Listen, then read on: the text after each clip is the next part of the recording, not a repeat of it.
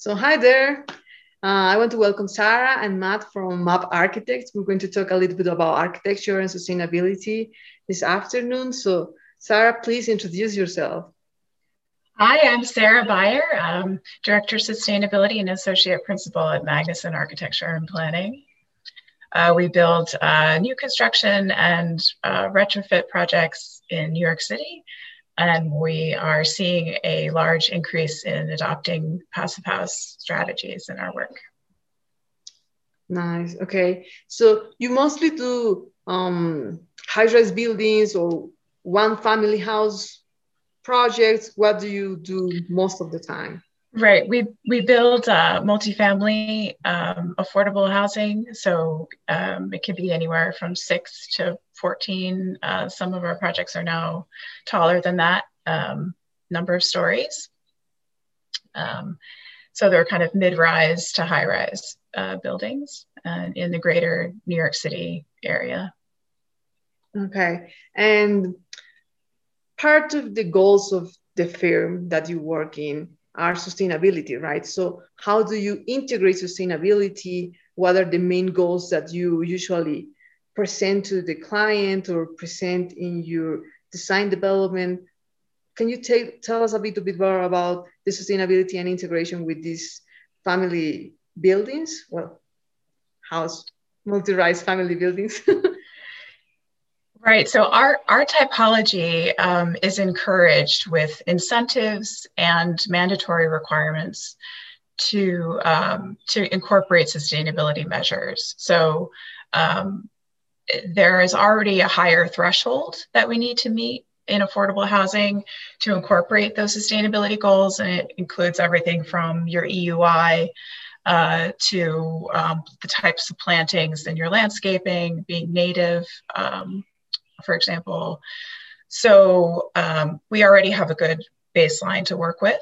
And also because our clients usually are holding on to their buildings for a longer period of time than some market rate projects might, they really value the operational energy performance of of passive house technologies. And we are also really coming to understand the health benefits as well of really documenting true air changes in our buildings with supply, ventilation, and incorporating ERVs.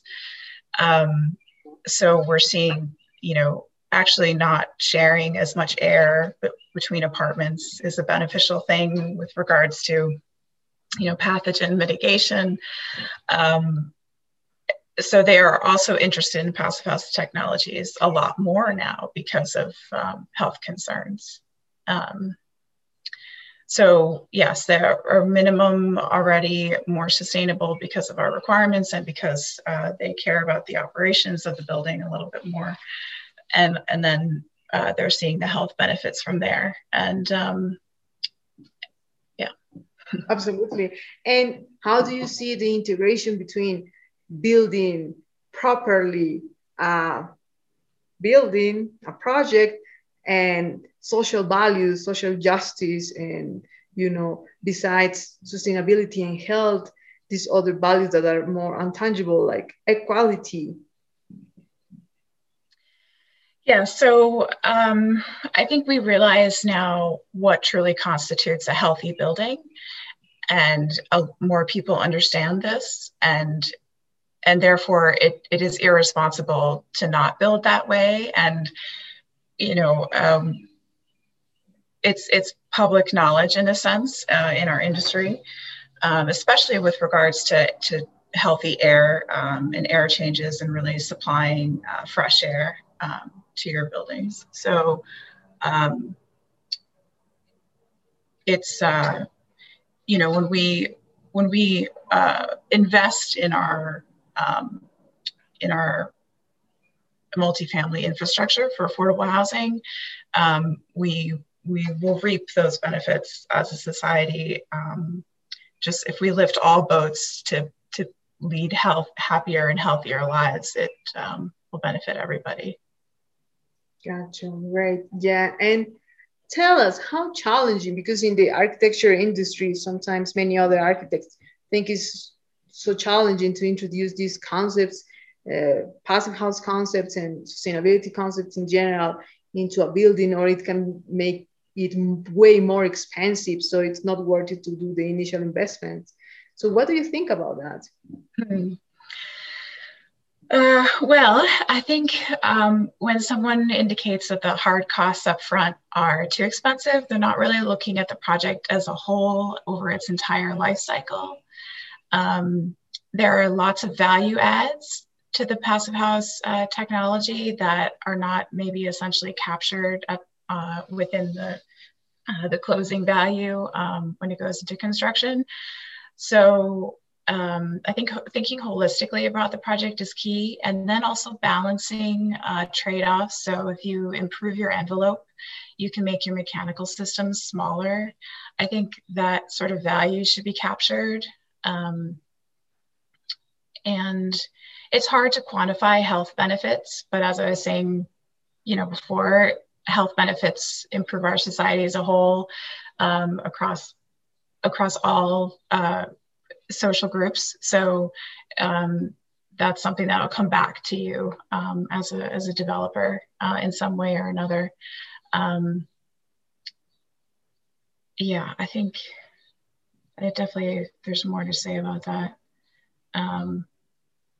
It's really, the passive house technologies are, because there have been pioneers that have really been working on this for a while, the technologies have gotten a lot more attainable, cost effective, more available in the market. I've seen in just the past 5 years, the availability of different mechanical units and passive house level performance windows just increase exponentially. And even the conversation among all product manufacturers is changing pretty quickly because we keep talking and keep collaborating and keep building this way, and it'll come, the prices should normalize for it.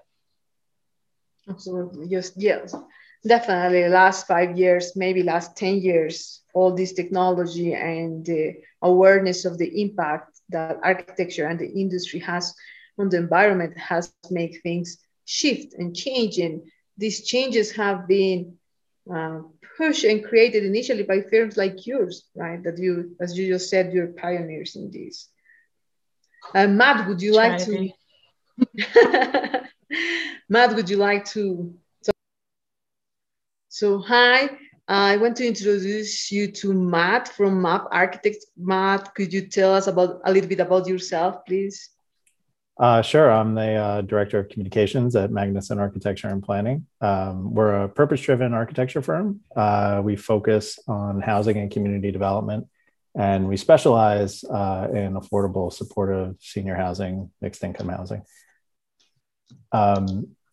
Many of our clients are nonprofit, mission-driven organizations, and we see it as part of our goal when we're producing housing to produce something of the quality that really kind of supports that mission.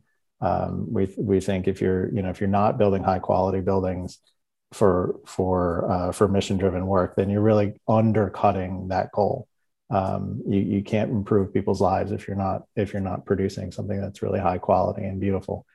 And it helps to tell or to convey to the people who we're building for that they matter, and that we focus on a lot of shared views, lots of light, natural light coming into the spaces, healthy building materials and technologies to improve indoor air quality, to provide high quality outdoor spaces for people to spend time in nature. Yeah, I don't know. I don't remember. What was the rest of the question? Sorry.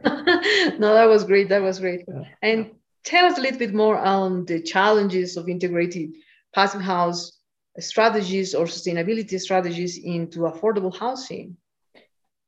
Well, so for a long time, affordable housing has actually been leading the way on sustainability in residential development, at least here in New York, because the funding agencies, the biggest reason I think is the funding agencies have adopted high standards for sustainability that are requirements to get money to build these buildings. Another reason, of course, is that we work with a lot of nonprofits who are mission driven, and building something that's sustainable and healthy is part of their mission in terms of helping the communities that they work with. And so in some ways, it's not harder to build sustainable and affordable. In some ways, it's easier. We're finding now that because of these requirements, that our buildings, affordable buildings, are performing much better in terms of energy use intensity than many of the market rate buildings that are built to code minimums. And also because we have these sustainability requirements, the base level sustainable building that you're going to build in affordable housing, the jump up to passive house is not that big. And so, it's a small incremental step. And so it's possibly not as big a sell to potential owners and developers as you would think it would be.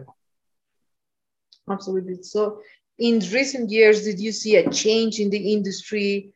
Why do you think is it driven? Will it change now with COVID and, goals of social justice or social values in general? And how will all these impact in our industry, in architecture, in design and construction? There's definitely a change. So many more people understand the language now. They know what passive house is. We're seeing costs come down for all kinds of technology that we would include in passive house buildings. And again, with the emphasis on equitable communities, this is a big part of that. If you're not building sustainable, then you're not building healthy. And if you're not building healthy, then you're not building equitably. Yeah, so it's like finally all these dots are being connected, and our goal is to create better environments, to increase the standards of living for everybody and to make it more accessible to absolutely everyone in New York and in everywhere, right? Good. Would you like to make a final statement about the practice, the firm, and the goals for the future, maybe some of the targets that you have in regards to sustainability, passive house, or? Yeah, actually, Sarah, do you want to talk about this quickly before we? Okay, great. So, Sarah, what are the goals and the perspective that your firm has for the future? What are your main statement for the future of the practice? Yeah, we think that this way of building is going to become a standard of our industry for all of the co-benefits of health and equity and sustainability for our planet. And we want to kind of normalize this way of construction. We think it makes sense and is definitely attainable. And we're very grateful that this technology is here. And in the end, it's really not that complicated. Okay, great. Thank you.